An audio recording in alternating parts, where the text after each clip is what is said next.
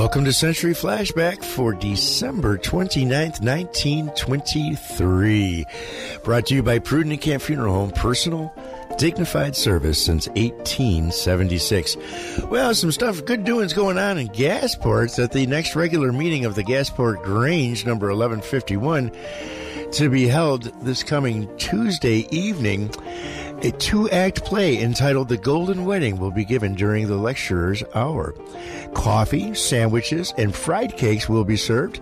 Mrs. James Kill and Roy Walker and Mrs. Sherman Silsby are on the refreshment committee, so you know that it's going to be good then.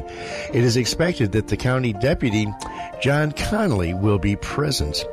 The Dramatic Club of the Gasport High School have been practicing on the play to be staged sometime in January.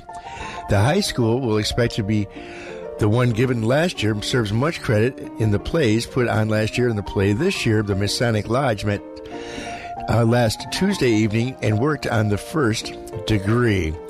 The death of Harry Porter occurred at his home Saturday morning, and besides his wife, leaves 2 brothers, Charles and Walter Porter of Gasport, and a sister of Buffalo. Burial will be held in Pine City Monday.